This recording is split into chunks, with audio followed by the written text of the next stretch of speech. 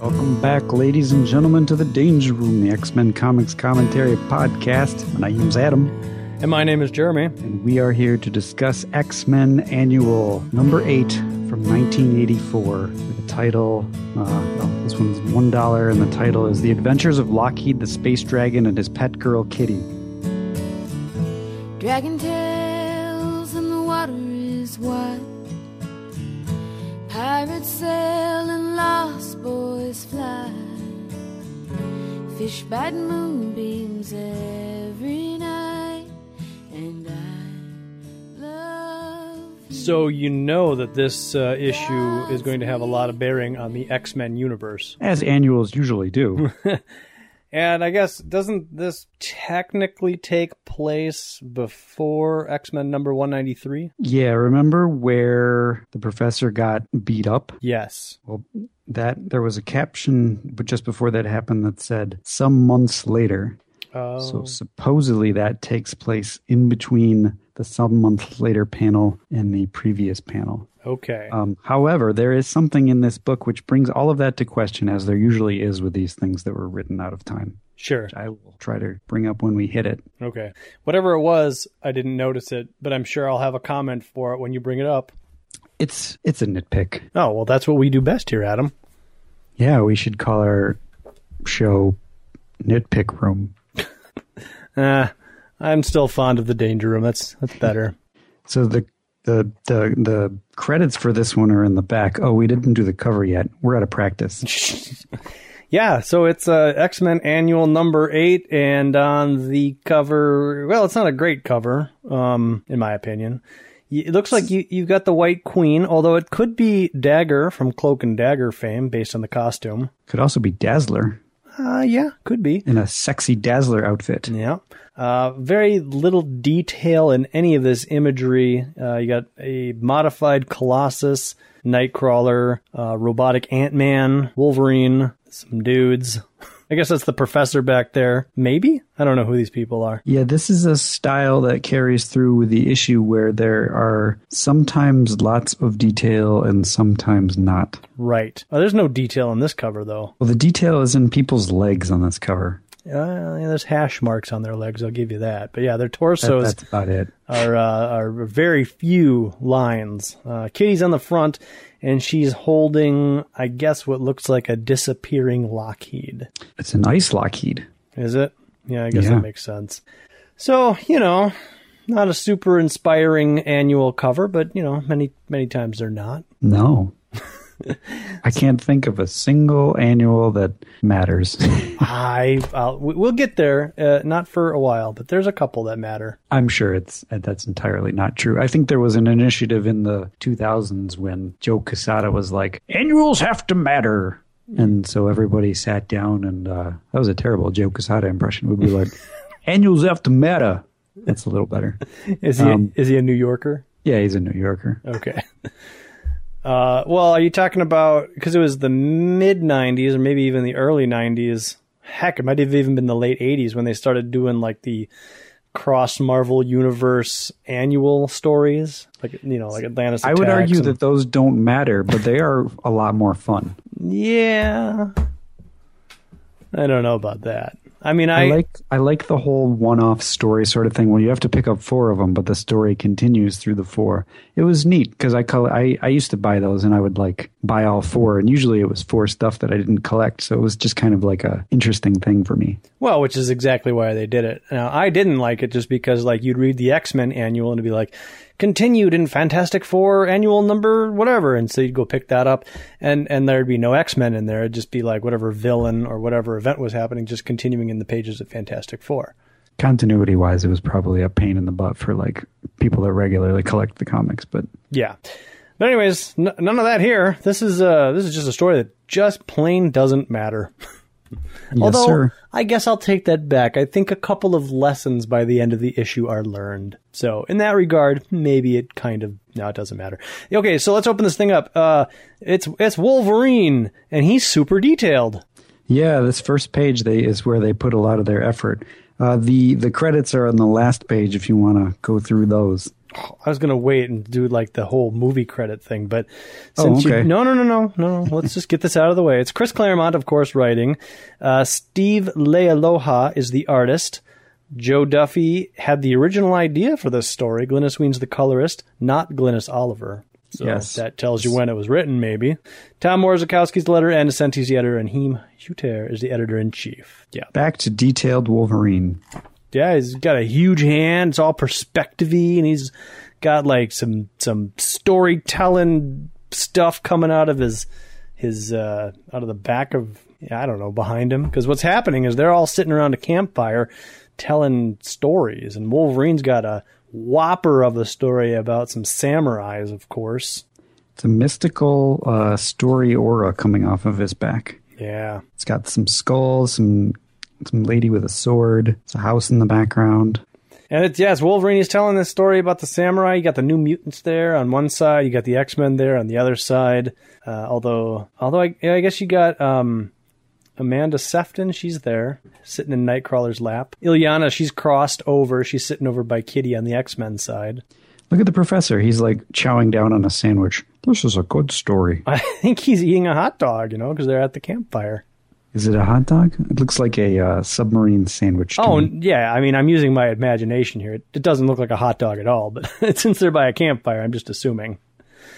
It looks like Amara. She's got a cup of hot chocolate, I'll bet. Hot cocoa. Oh, maybe they're all drinking Starbucks, and that's what the professor has. That, I guess, he's got a Starbucks panini. Yeah. Do you know what the gist of Wolverine's story? Because I don't remember it. The gist of the story is that there once was a samurai lady who met some sort of godlike person who offered her the universe and everything because he loved her, but she said, no, I can't go with you because my honor is with this sword, and if I leave this behind, then what good am I to you? So the moral of the story is you shouldn't just do something because it seems like a good idea, I guess. I don't know. And as Wolverine finishes his story, there's a snap off in the distance, which scares Roberto and Rain. But it's just Storm. She has brought some kindling for the fire because it was burning low.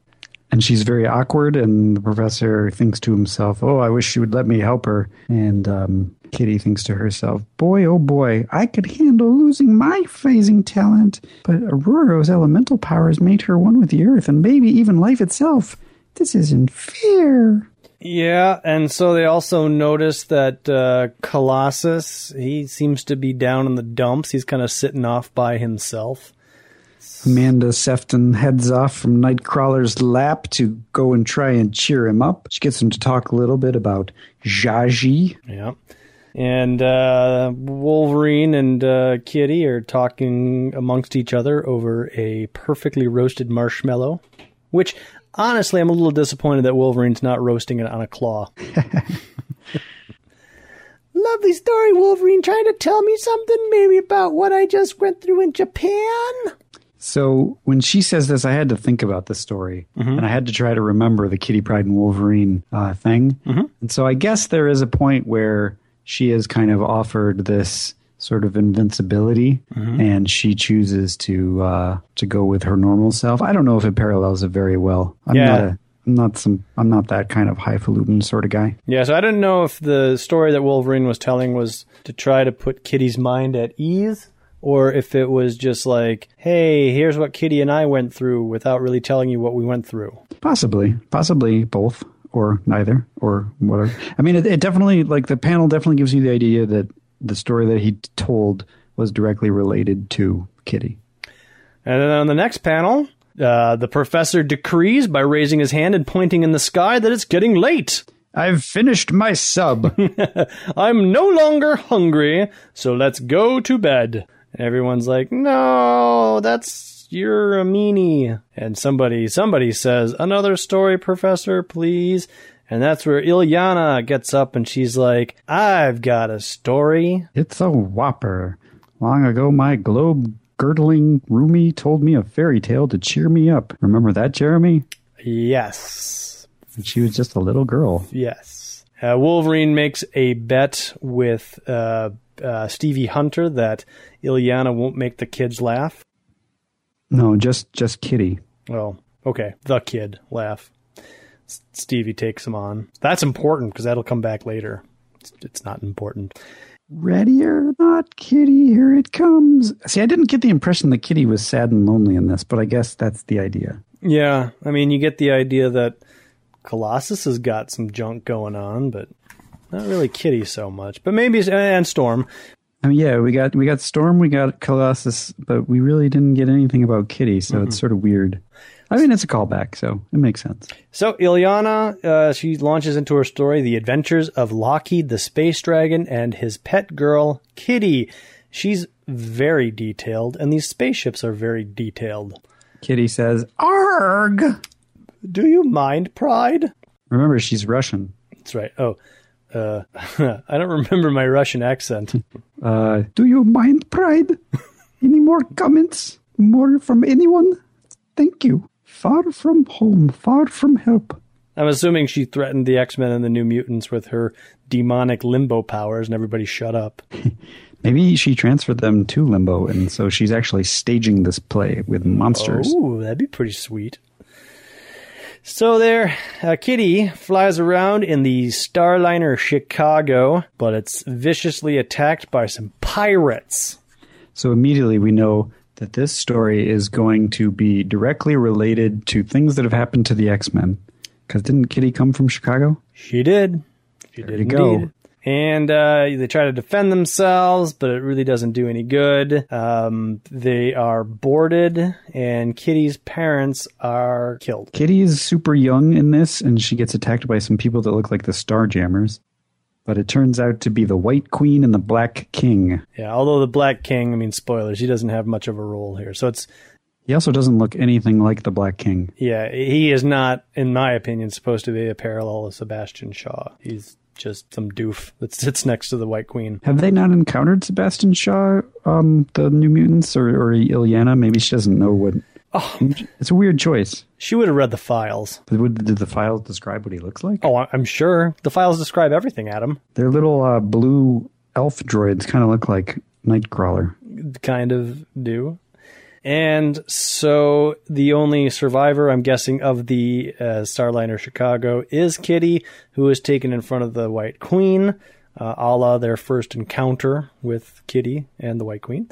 And she's like, you belong to us. We've got your ship and we've got you.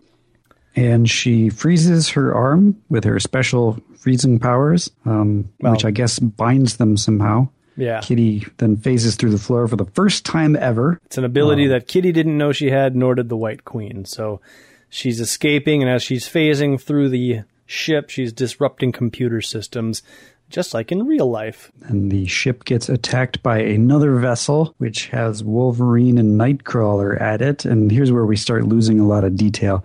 I guess the detail in the story, the fairy tale, is less than in the real life. Oh, yeah, okay.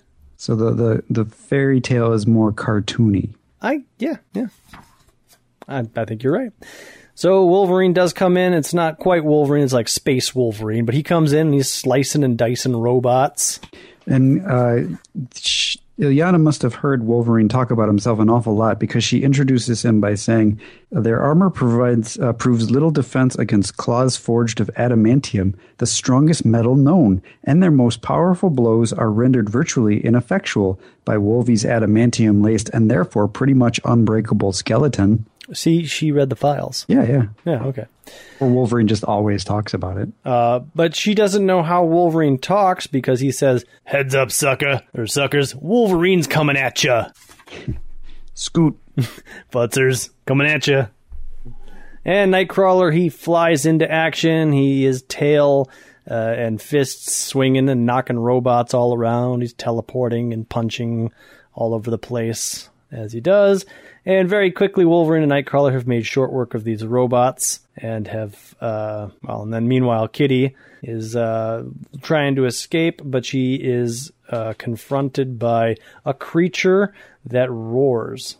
There's some things that don't really make sense. So these panels are kind of put together in such a way that you can tell the story, but it's not well done. There's a panel of something roaring, and then suddenly, all of a sudden, Suddenly, all of a sudden, Kitty is in front of her parents and the White Queen again. Oh, I guess her parents weren't killed yet, just the crew members. And that's when the White Queen freezes them and kills them. She, and then they get attacked by whatever the dragon-y thing was again. Yeah, the White Queen freezes her parents and then, like, shatters them. So they're definitely dead, but it's not, like, super gruesome or anything.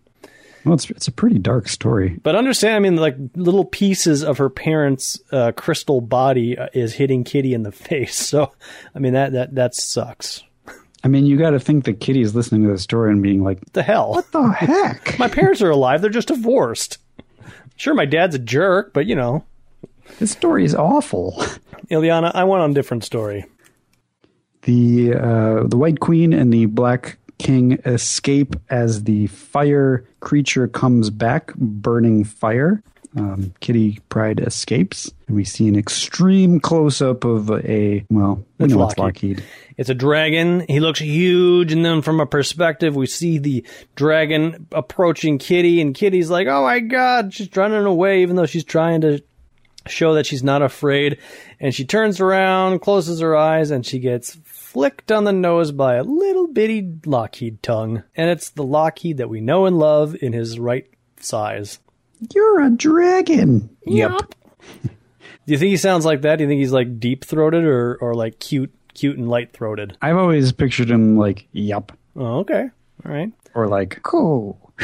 Okay, we can go with that. I could go either way. I mean, no, I think the obvious is the cute approach. I think the deep is not so obvious. So I think for as little lines as he gets, I think we can go low on him. Okay. You're little. Yep. All right, so that's when Wolverine and Nightcrawler come in, and they're Nightcrawler's outfit's pretty cool here. He's really decked out in the 80s. He's got a headband and like some shorts and a tank top, some wristbands. I mean, he's ready to play some basketball. Oh yeah, with that workout guy that I can't remember the name of. Sweating from the oldies. Yeah, that Sweating guy. to the oldies. Boy, I can't remember his name. That's gonna bother me. Oh. Richard Simmons. Thank you. Yes. And so they're talking to Lockheed like they know Lockheed, and they do. And Kitty's like, are you guys for real? Are you friendly? I mean, I guess I'm still alive, so you must be. She says, it's my fault everyone died. The White Queen said so. And Wolverine says, a new believer? They're like, nah. Let's go. That definitely parallels with Kitty's feelings of guilt. Again, Kitty's probably like, come on, Ileana, this story sucks. She wonders where she can go or what will become of her, and Lockheed says, "Coo." Join you? Oh, may I? So she's apparently going to join the merry band of Lockheed, Wolverine, and Nightcrawler. All four of them are transported back to the ship, where somebody says, I see you have brought a souvenir. And it's Ileana, who is the computer, the persona of the ship. She is a giant face. Yes. And, yeah. And, we also learned that Wolverine's not the boss. Nightcrawler's not the boss. Nope. The boss of this little band of people is Lockheed. Oh, yeah. What Lockheed says goes. And he says, yeah. Yeah. And so they get in the ship. And I guess the White Queen ship is about to target them, so they take off.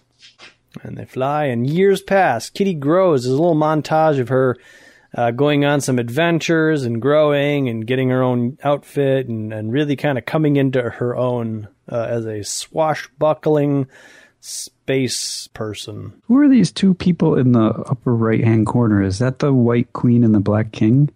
Kind of watching over the whole thing? Over the weeks that follow, Kitty does her best.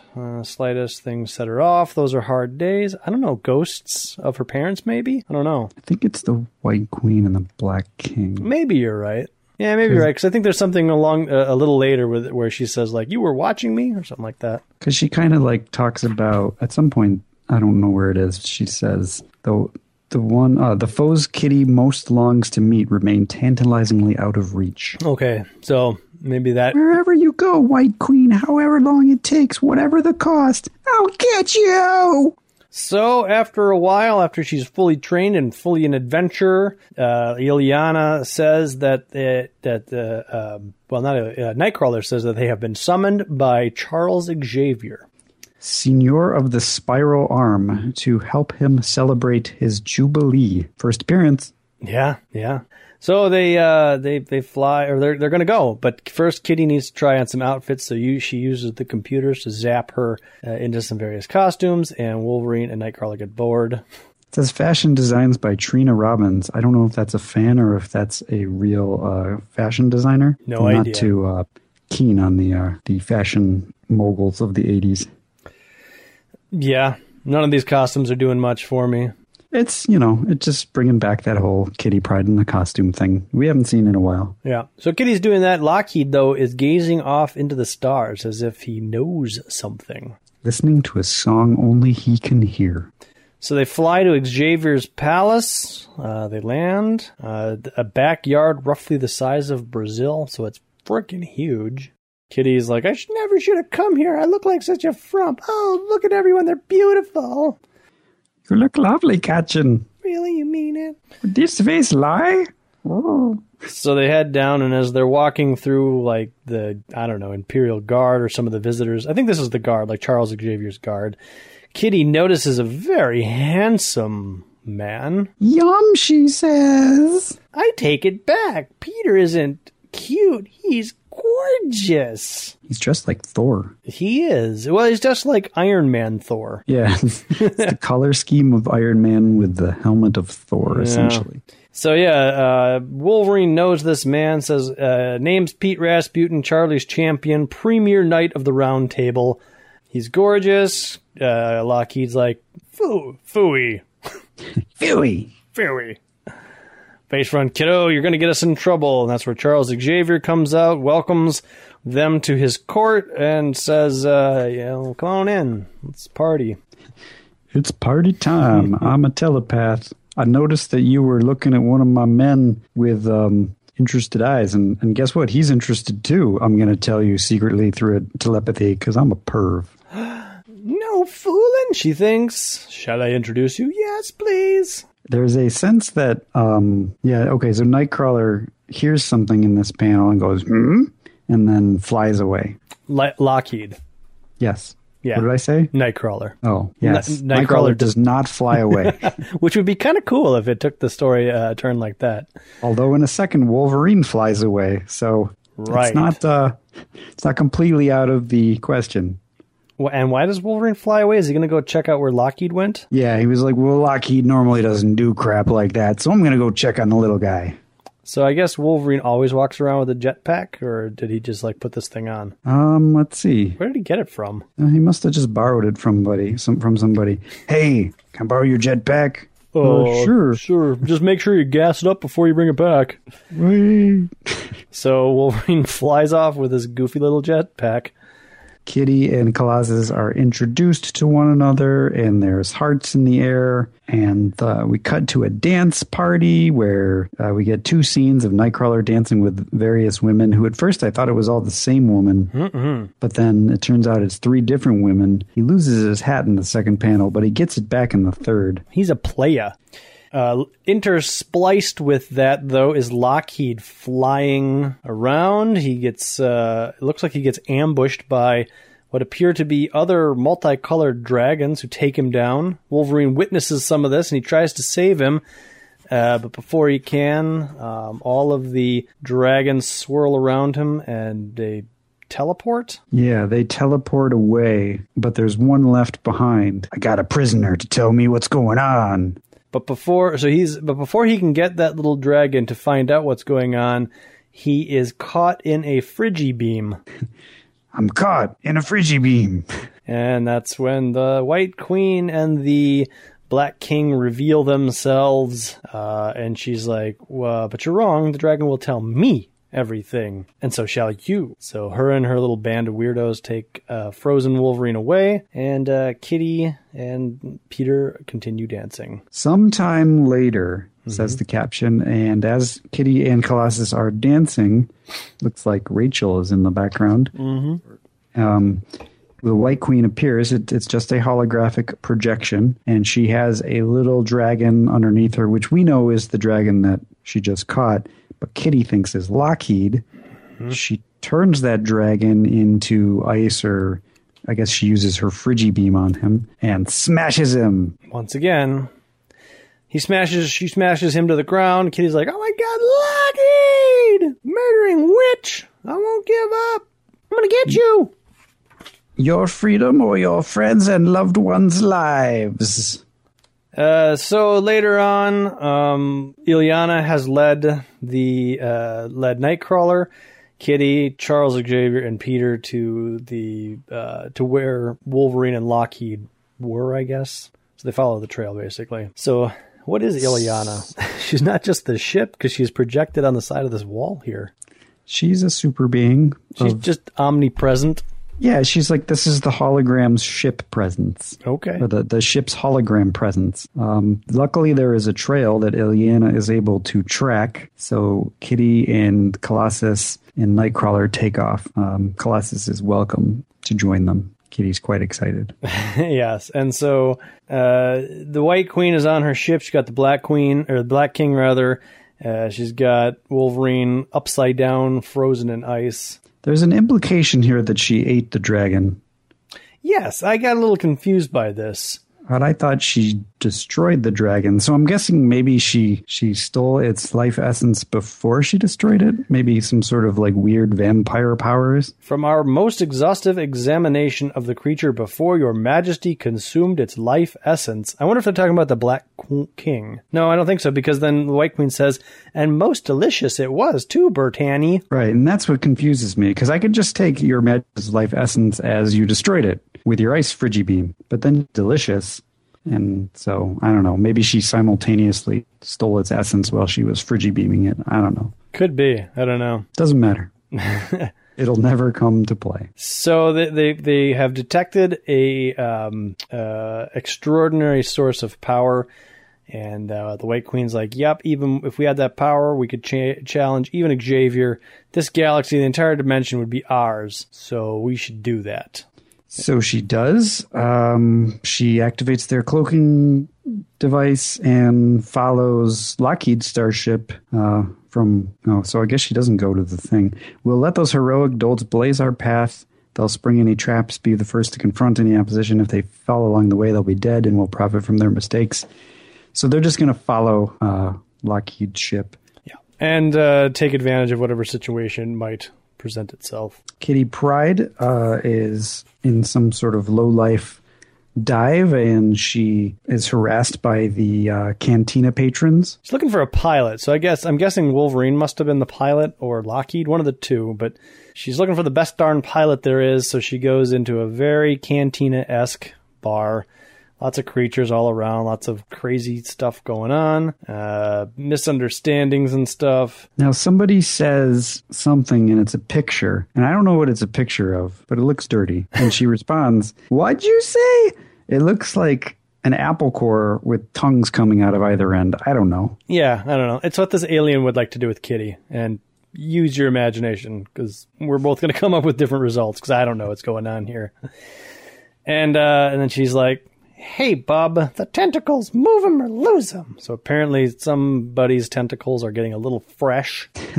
And eventually she makes her way to the back of this bar, and she finds Aurora, a down-and-out drunk pilot.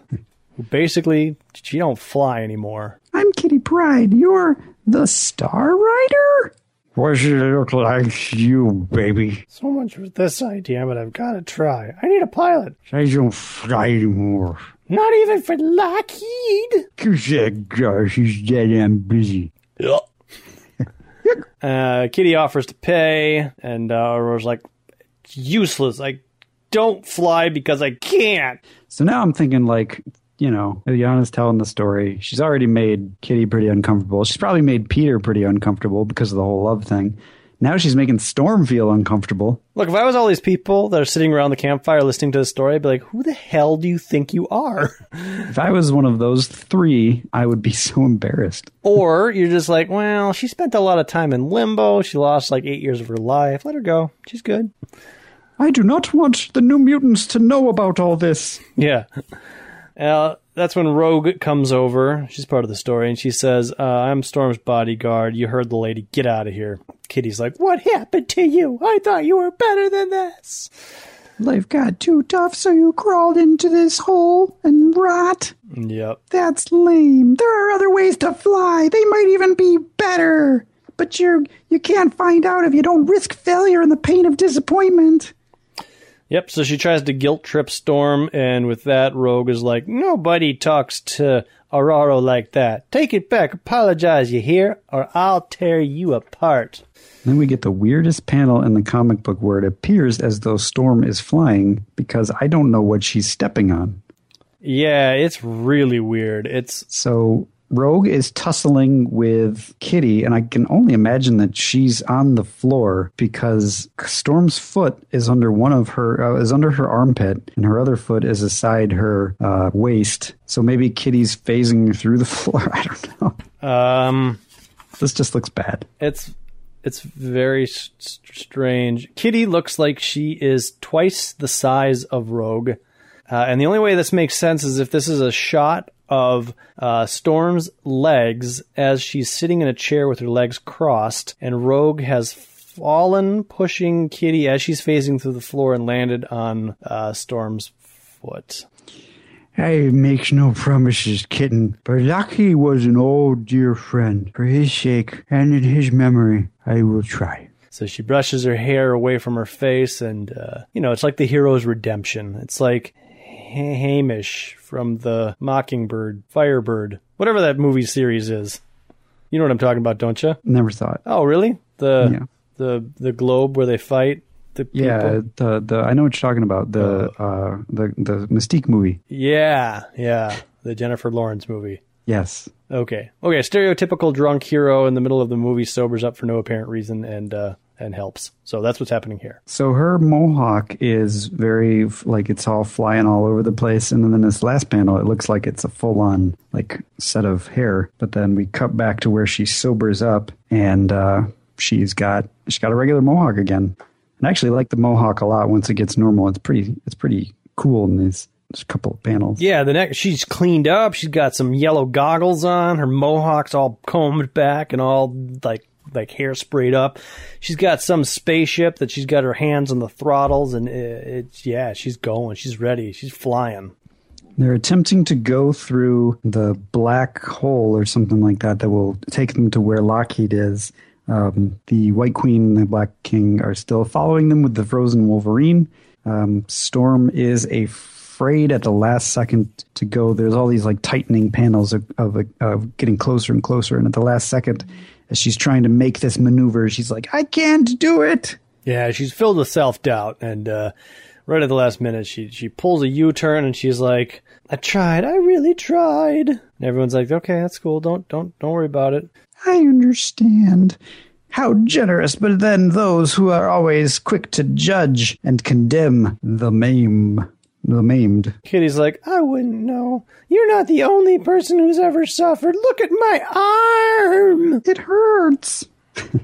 So why go on? Dude aren't stubborn, I guess. And this gives Aurora the confidence she needs to fly the ship through the black hole. So she does. And they're fine. It's a little rough, but whatever. They make it through. It's lots of cool colors. Pew! Rough ride. And they make it to a crystal world thing, which they surmise is the White Queen's home world. And they track Lockheed, and they beam down to the planet. Everybody puts on their armor gear, just in case. They surmise that it's the White Queen's home world, but at the last moment, Storm's like, no, I don't think so. So there's just some empty panels of dialogue there. But yeah, they get their sweet costumes on. Colossus has got now a different suit, or is it just poorly drawn? Well, it's several years later since the 80s, so it's a different suit. Okay. Nightcrawler's got like a sword handle, so I'm guessing that's going to turn into a laser sword later, maybe, or not. I don't know.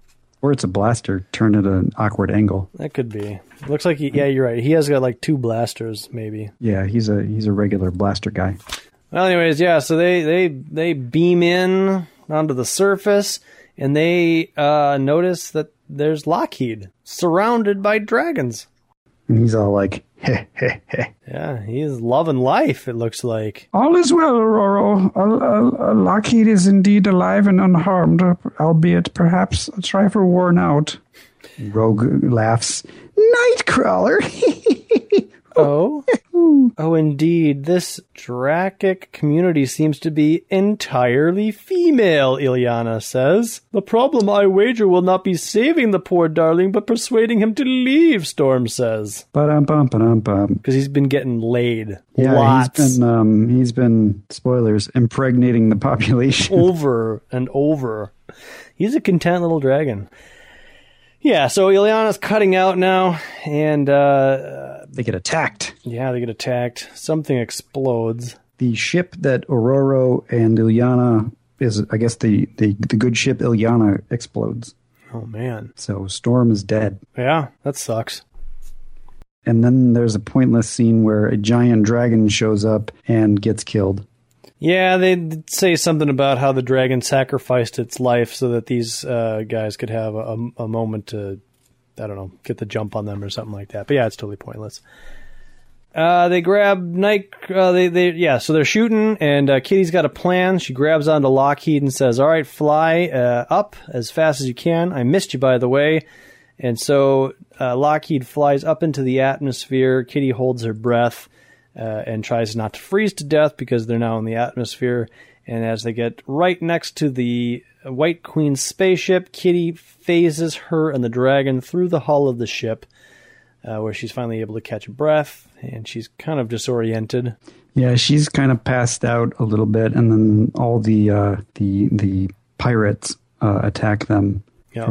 From earlier in the issue, the ones that look like Starjammers, and then Nightcrawler. I keep saying Nightcrawler when I mean Lockheed. Lockheed burns them all to a crisp, and in the next panel they are left nothing but goo. Kitty's like, "Oh my god, I can't believe you did that." I mean, I guess they deserved it, but geez. So they split up.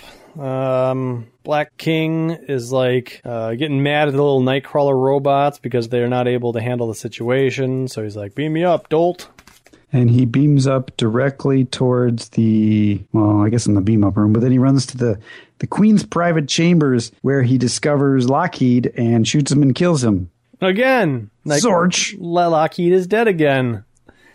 And then we get a snicket. And Black King is like, "What's that noise?" "Me, bub, in my claws. Coming at you. Boss thought I might want to be in on the action, so he thawed me out." Oh. Yeah, and that's when, Wolverine kills the Black King because the White Queen's like, "My psi link with the Black King has been severed, and the ship won't answer my comm calls." Ah. And then somehow Kitty and Wolverine and Lockheed's body are beamed down because they're there again. And we know that Lockheed's dead because his little tongue is lolling out of his mouth. Yeah. Kitty snaps her fingers, and the ship that they came from, the White Queen's ship, explodes. Not sure how that works, but it's neat. She set off some bombs. Okay. White Queen's like, you've slain my consort, you've destroyed my vessel, but now is the time for you to pay, and you will die. So the White Queen uses her psi powers on Kitty, which, this should be easy. She just melt Kitty's brain and just be done with it. But Kitty's too powerful, and she fights back. I'm not a baby, thanks to all you've done. I'm your equal and more. I don't know if she's killed the White Queen, but she's definitely repelled her. She has not killed the White Queen because in the next panel, the White Queen says, "Go ahead and kill me, haven't you the courage?" And Kitty says, "I'm not going to kill anybody. I don't need to take your life. I don't need to kill you anymore." And then she leaves the White Queen to the mercy of all the female dragons who basically eat her alive. Yeah. Well, I mean, she apparently ate a dragon. Yeah, it's true. Maybe. The scales aren't balanced. They'll never be now that I lost you. She lost her parents. She lost Lockheed. And then she goes up to Peter and she's like, "I thought I loved you, but..." "I was just looking for a good time. You're just my friend. But I really love Lockheed." Then she cries. And the tears land in Lockheed's eye, and Now Lockheed has pink eye. Oh, the tear is enough to awaken Lockheed, who gives Kitty a little flick of his tongue on her cheek. She's so happy. You're alive! Oh, I'm so happy. and Aurora shows up, and she's just like, yeah, of course I'm alive. What else do you expect? I've only learned to live again. I'm not going to die. Not ready to give up. So Kitty and Lockheed and the other dragons, they're all hanging out, and Kitty's like, oh, you're so popular. You're a papa to an entire race. Yeah, so it turns out that all those dragons that were attacking him earlier were not really attacking him. They were just really, really desperate because there were no males left in the Lockheed race, and they really needed to get impregnated. So it's been determined, though, that the best thing to do would be for Lockheed to stay behind on the planet of the little dragons so that he can help repopulate the planet. Kitty's very sad, but she understands. Maybe she'll come back and visit.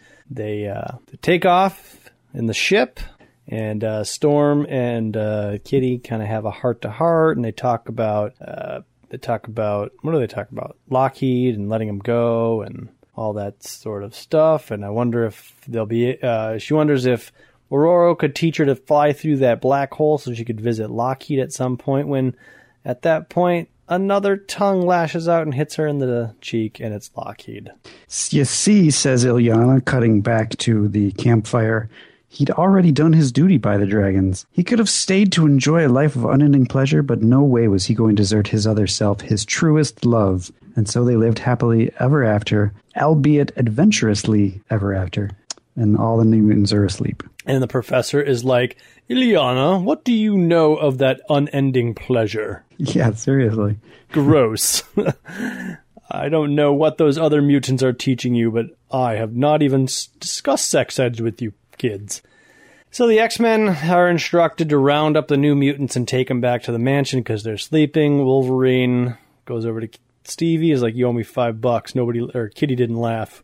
And Stevie says, that was such a good story, I don't care. And that's when it looks like, well, Wolverine says, hey, I'll walk you home. And she's like, thanks, I'd like that. And I don't know if that's meant to mean something or not. I don't think so.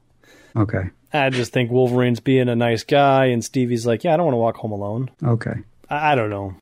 Oh, and Stevie says, the story was especially good if Ilyana gets away with what I think she was up to, which I believe what that means is that the story was, in the story, Kitty is real life Peter, Lockheed is real life Kitty, and you think so?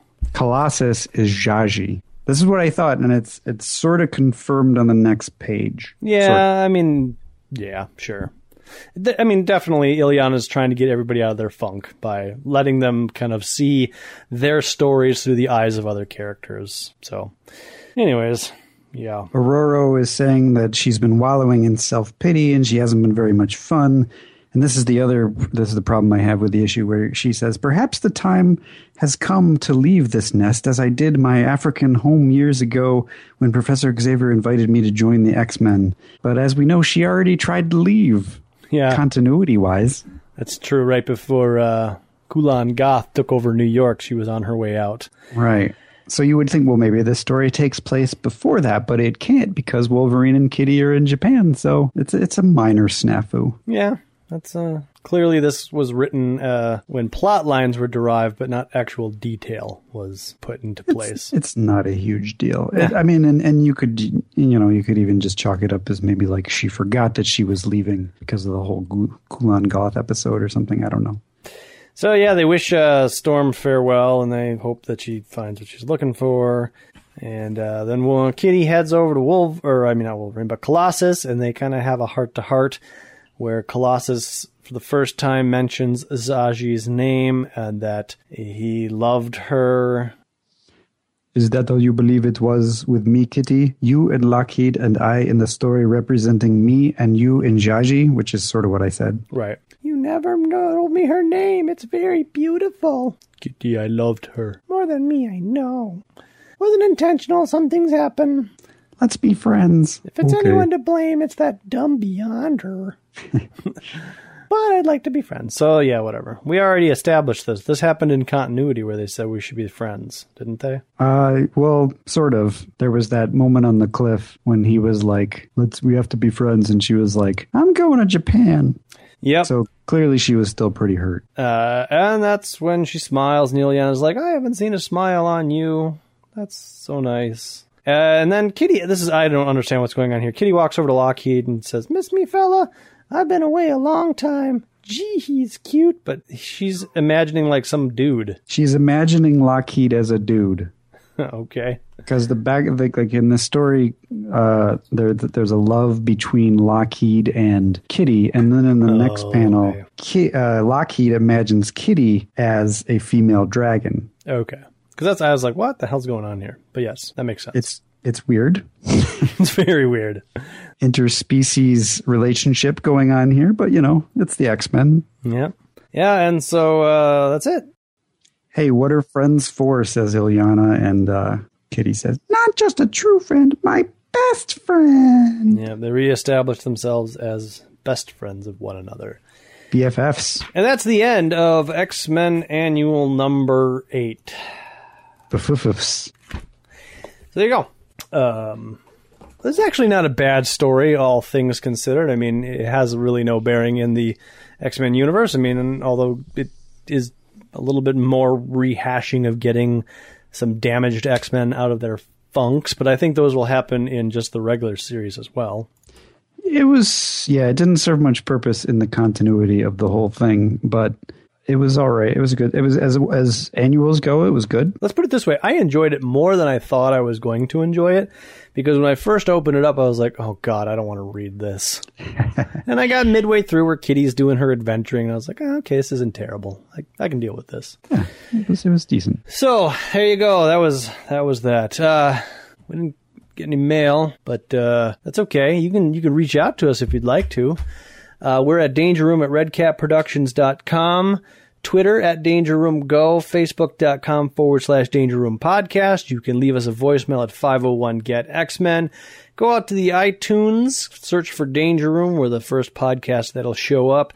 You could leave us a review or give us some stars or even subscribe to the podcast in that format.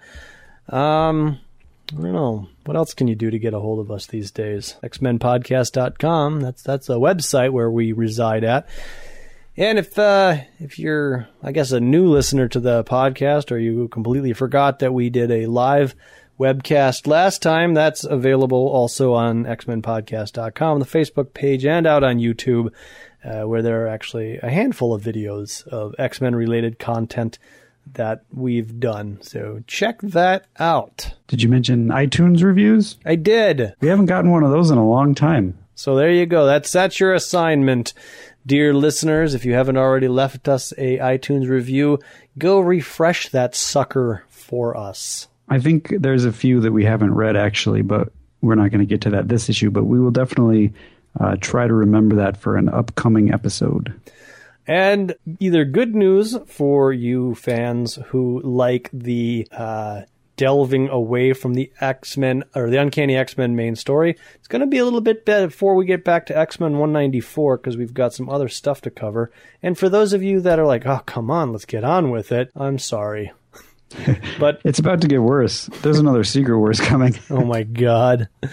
But yeah, coming up over the next couple of episodes, we have X-Men, versus New Mutants? I mean, X-Men versus Alpha Flight. Is it versus or just and? I don't know. It might be and. I don't remember. But I've never read that, so I'm interested to see what comes of that series. So that's coming up, everybody. Indeed. But before we get to that episode, I know that there's at least a New Mutants that we have to talk about. New Mutants number 27. Where we left off, Legion had knocked Moira and Rain unconscious. Yeah. Did you read this one? I did. I thumbed through it. I read some of it. So I'll go through it fairly quickly. Really, there's only one thing that really kind of made any difference to me. It turns out that Moira and Rain are okay, and the professor and Danny decide to psychically go into the astral plane and go into Legion's... Well, he's not a Legion yet, but he will be by the end of this issue. Yes, sir. And they go into his head to try to figure out where not only Moira and Rain are, but also the two people from the previous issue, the people that got transformed into Indians. They're trapped in there somewhere too. And Doug Ramsey and Gabrielle Haller, who's still there, and also Warlock hang out outside. But eventually they'll get pulled in too, except for Warlock. So a battle ensues inside of Legion's head. And there's your traditional astral plane stuff. The professor fights things, walls. They manage to break through the wall. And here is where David Haller Legion calls the professor father. And that's when the professor has a major revelation with some huge eyebrows. Yeah. It says, David Haller is my son. He's talking about me. And we also learn that there's 3 personalities of David Haller. Well, three Sort of. 3 official personalities plus a 4th personality. So the ones that we're introduced to right away are like a swashbuckler, a Arab, and then who's the third one? A punk girl. Yeah, and so... And then the 4th is David himself. And Okay. he's at the bottom going, Mama, Papa, help me. Okay, yeah. And so all together, they're called Legion. So that's Yes. when he says, call me We are Legion. many, so call us Legion. Yeah. So what we learn through the rest of the issue is that at some point in Gabrielle Haller's past, she was attacked by an Arab terrorist, which feels kind of weird. But I'm reading this whole thing, and you got Jack Whack, or what's his name? Jack Wayne. Jack Wayne. Have you ever seen the movie Cloak and Dagger? Oh, so long ago. Yeah, I remember that movie. I used to love that movie as a kid, but I can barely remember it. It's on, I don't remember where I watched it, but I watched it with my daughter and I, because I hadn't seen it in forever, and it's just as good as you remember it. But the main character in that is like a swashbuckling, mustached guy whose name is Jack Flack. And I'm just wondering, did this issue happen to coincide, or was this, because I want to say that that movie, Cloak and Dagger, was probably 83, 84, and this is probably like 85 time frame, isn't it? Quite possibly. It really felt like that the Jack Wayne character was like maybe subconsciously modeled after Jack Wayne. So, or Jack Flack. But that aside... Well, obviously, the professor talks about how it's the type of devil-may-care, roustabout adventurer that he himself would admire. He takes on the name Jack Wayne, obviously a John Wayne reference. And he's glad to see that his son admires the same type of man as him. It reminded me of Corsair, because I didn't have the Cloak and Dagger connection, because I haven't seen that movie in a billion years, but now I kind of want to watch it. It's great. But Jack Flack is also the same kind of devil-may-care, got to do it because it's right. There's a point where Jack Wayne's like, you got to kill whoever you got to kill, and the professor's like, I can't do that. And the same thing happens in Cloak and Dagger with Jack Flack, urging the kid to look, he's a bad guy, you got to kill him, you got to get this over with. The kid's like, I don't want to do it. But that's that. But the real thing that I thought was, I guess, this day and age, a little difficult to read through was the whole Arab terrorist. And the bad part of Legion's personality is this Arab terrorist. Yeah, I kept telling myself it's the 80s. Right. But that doesn't make it any better, really. It's just we didn't know any better. It was an innocent You can't say that, though. I mean, yeah. it's a stereotype. It very much is. Even in the 80s, it was still a stereotype, and it's just weird. It's very or it doesn't ruin the story in any way. It's just it makes the whole thing a little bit more uncomfortable. But is it because we're just more politically correct No, that's bad. It's a stereotype. I think we're maybe a little more sensitive to it than maybe kids were in the 80s. But yeah, it's probably something that Chris Claremont shouldn't have done regardless. But I mean, you got to admit, being a kid in the 80s, your only thought of an Arab probably was, a terrorist. Yeah. So, which is exactly why you don't put it in a comic book to reinforce that idea. To feed the stereotype. Yeah. So anyways, there's that. So what happened was this Arab terrorist killed David Haller's stepfather, and was going to kill David himself and Gabrielle, but David used his psi powers to kill him as a little kid, and at that point he absorbed his consciousness. So this Arab terrorist character running around isn't one of his own personalities. It's a personality that he absorbed, which is wreaking havoc with his psyche. And then they meet this other personality who is the pyrotechnic, or I guess the pyromaniac, punk girl. Right.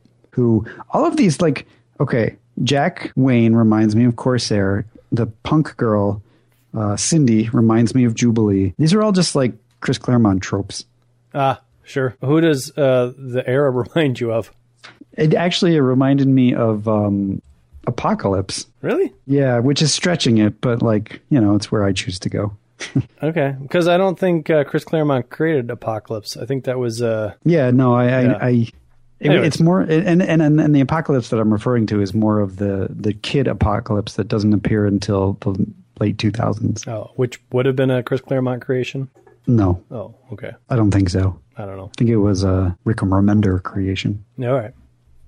Anyhow. So that is what is causing all of this. There are tanks and guns and planes and all sorts of things. And Jack Wayne and the professor team up to try and take down this dome, which supposedly has the essence of David Haller.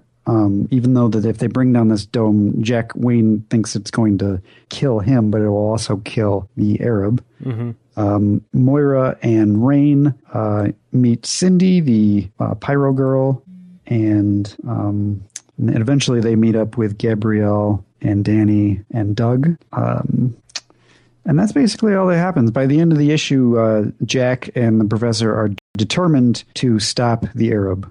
Right. By stabbing him. Something to do with a knife. So you saw Fight Club, right? Yeah. Yeah. So there's a really good Cracked article that came out a little bit ago that argues that what's his name? The main not Brad Pitt, but the main character never has a name. Like he's only referred to as like Jack's whatever. Right. But who's Tyler Durden was the right the Brad Pitt character. So Ed Norton, he keeps referring to Jack's amygdala or whatever. The Cracked article argues that Ed Norton's character is the grown-up version of the kid from Cloak and Dagger. And if you read the article, if you first watch the movie Cloak and Dagger, then read the article, and you're like, oh, it actually kind of makes sense. Oh. Yeah, and that when he's talking about Jack, I'm Jack's lost whatever, he's really referring to Jack Flack, who was his imaginary friend when he was a kid that died in that movie, and he never got over that, and that when his father actually survives the airplane, spoilers from a movie from 1985, when his father escapes from the flaming airplane, he never really escaped. He died. It was the little boy's imagination bringing his father into Jack Flack's embodiment, and that as he grows older, he turns into Fight Club Ed Norton,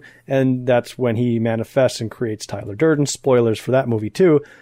So, I mean, it's all connected. A bunch of imaginary friends. And that's really funny and interesting. However, Fight Club was based on a book. I know that. And I read the book, and the book's actually pretty good. But you know, maybe subconsciously Jack Palahniuk, that's his name, right? Maybe he Chuck Palahniuk, he had seen Cloak and Dagger and then wrote this book. It's quite possible.